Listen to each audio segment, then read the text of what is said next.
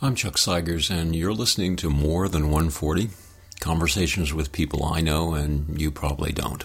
I was a little tempted to get cute and introduce this segment by saying something like, when I first met Beth Beecham, it was 1984, and she was screaming at the top of her lungs. And I guess I just did, but since you're listening, you probably know who my daughter is, or at least a few things about her. Actually, the original idea for a podcast was something Beth and I talked about months ago in Austin during one of our many sleep-deprived conversations after my grandson had gone to bed or was otherwise engaged.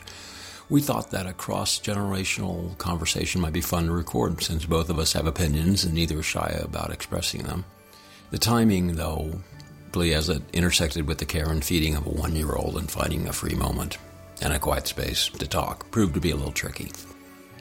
But before I went out of town recently, and definitely before I came down with a cold that hasn't given up yet on me and tends to live around my vocal cords, we managed to have a conversation that ranged, as most of them do, all over the place. It was hard to get much time on the road to listen and edit, and I ended up with 15 minutes of talk that struck me as focused and on point, at least most of the time. And it allowed me to ask about things I might not normally ask about in an ordinary phone call. In this case, about friendship, turning 30 years old, and the implications of the 1983 film The Big Chill, which are, as it turns out, somehow sort of the same thing. I was going to follow your lead. Two things happened that I was thinking about. Wait a second. I'm getting an echo now. Do you have a speaker on somewhere? Or? No. I could hear my own voice. That's weird. I mean, I just turned on a light, I suppose. That's probably what it was. And that light hit something in my headphones. Wireless technology is very strange. Somebody asked me, a friend of mine asked me yesterday and tagged me. And by the way, I just want to go on the record as I don't know if it bothers you, but I think there's just a lot of reckless tagging going on in Facebook. We just had a conversation about this 4 minutes ago. Yeah, we need a guidebook for how to do it. It always annoys me, and there are people who do it quite a bit. And it's a useful tool.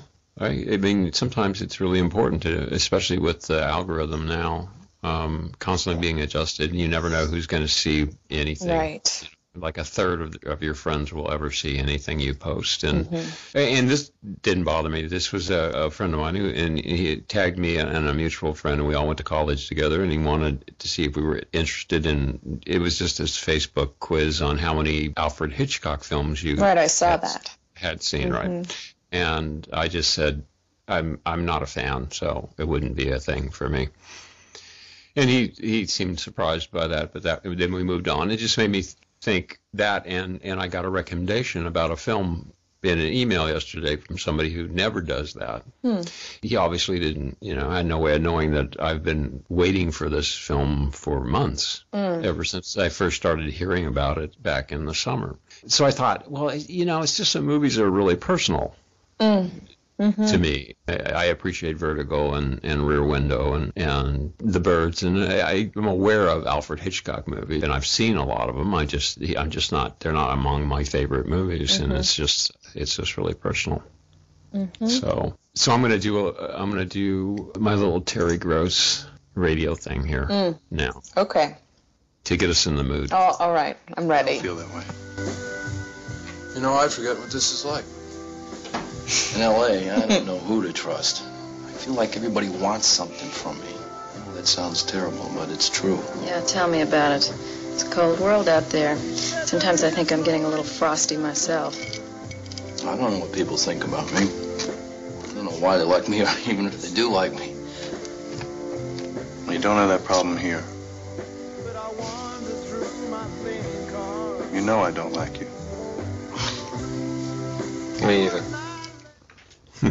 I actually moved the Blu-ray the other day, and I plugged it in, and immediately that started playing because it was the last one that I had played. And we've talked about it, and we could talk about it, and probably could spend an hour or two just talking about it. But I was trying to explain to somebody the other day about The Big Chill. I think when I bought it, I bought the latest version, Criterion version, Right. and explaining that you also liked it. And I was saying that gave me a lot of pleasure that you liked it, but I always assumed that we looked at it through such completely different lenses. Because to me, the movie is so rooted in 1983 that's how I approach it.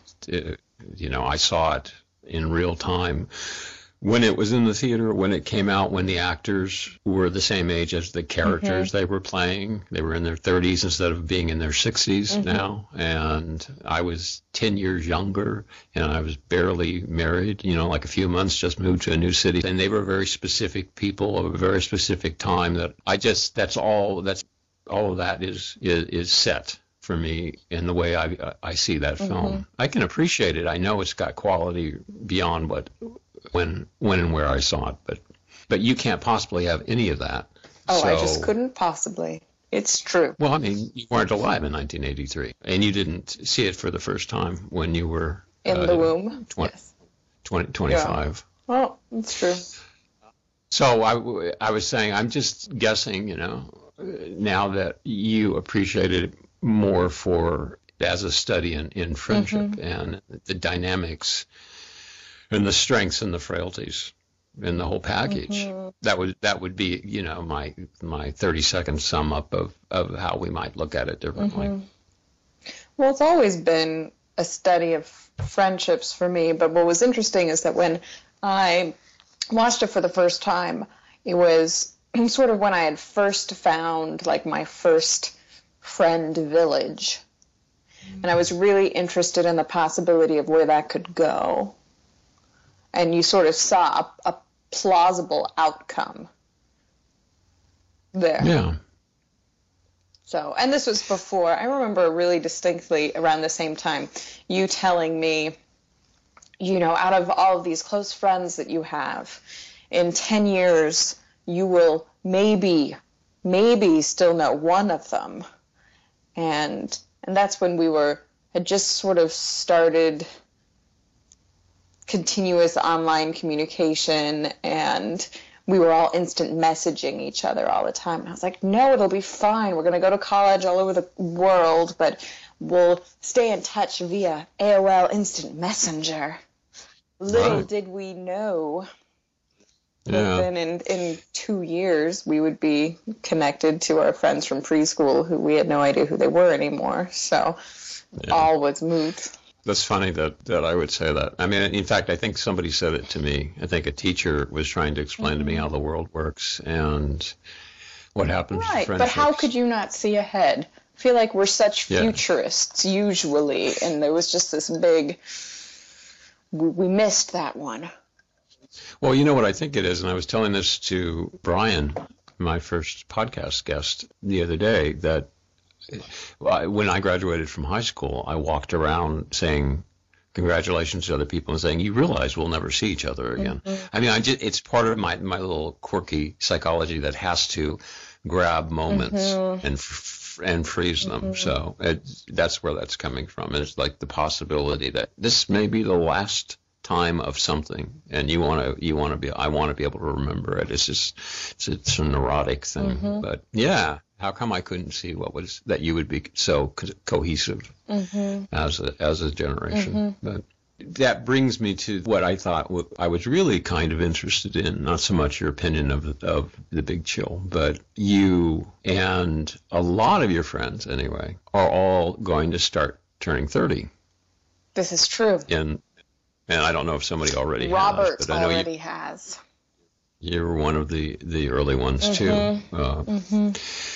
And I was trying to think, so which puts you, sort of right in the middle between the age of the characters in The Big Chill and the age I was when I saw the movie. Not that makes any difference, except being 30 is an interesting time. And the question that came up when I was thinking about all of this is, I was wondering, how are your friendships going?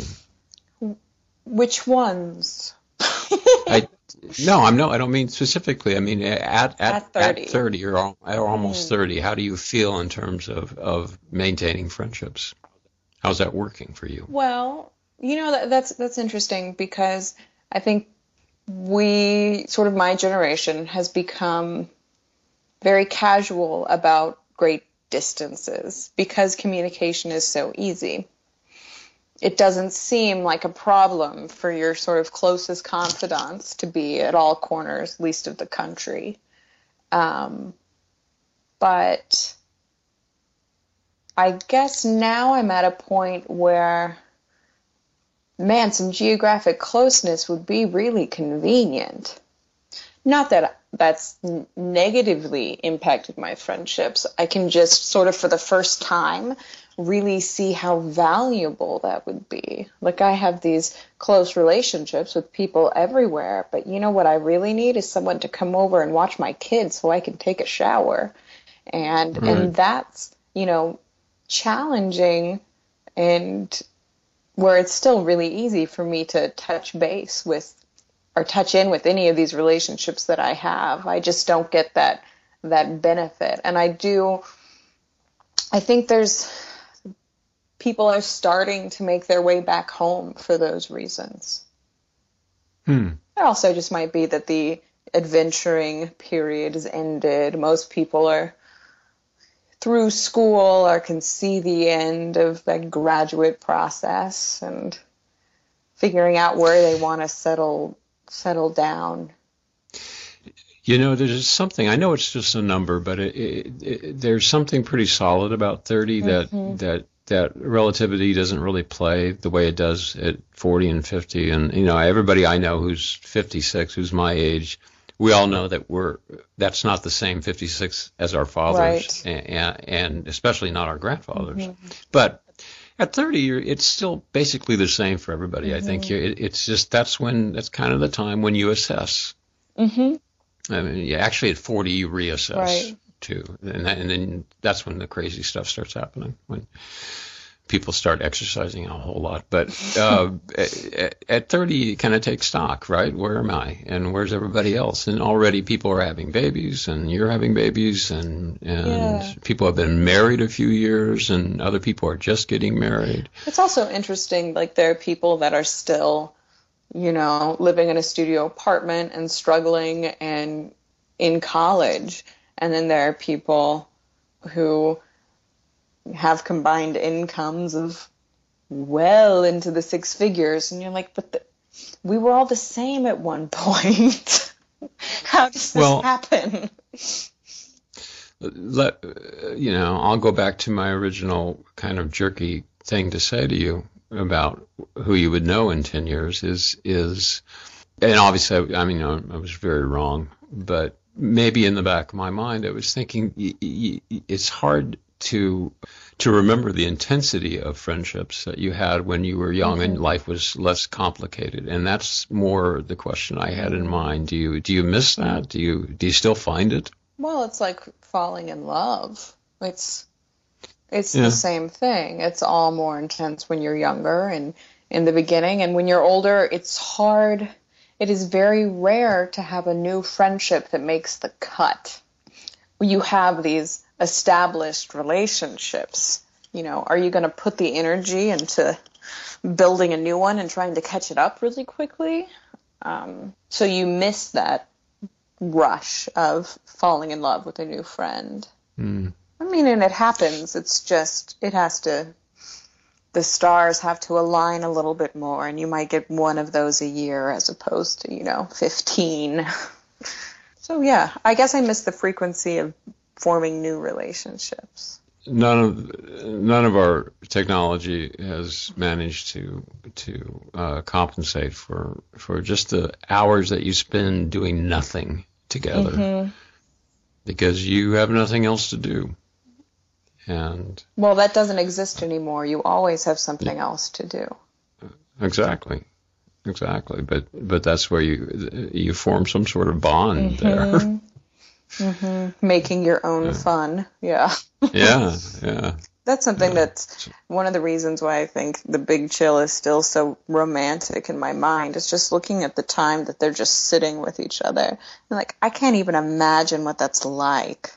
Just being completely 100% engaged in the present. It's so...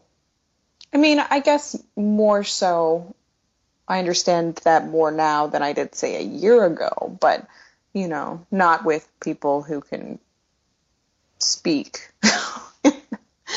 Like, you have to be really in the present with a 1-year-old, but we're not engaged in philosophical conversation. No. Well, you're in a very specific situation too. So I guess I'm at the stage where, and thanks to technology, I'm reestablishing friendships, and it's more important to me. Here I am about to take a trip, and I'm making the same effort I've made like the last 3 or 4 times I've gone there specifically to see my mother, which is also I want to see old friends who live there, and I don't want to forget what they look like, and I want to actually be in their physical presence for a while. Well, so we'll see how it goes. That reversion is fun. You get to sort of, I mean, you're who you are and you're the product of your experiences, but when you go back, you at least get to remember who you were.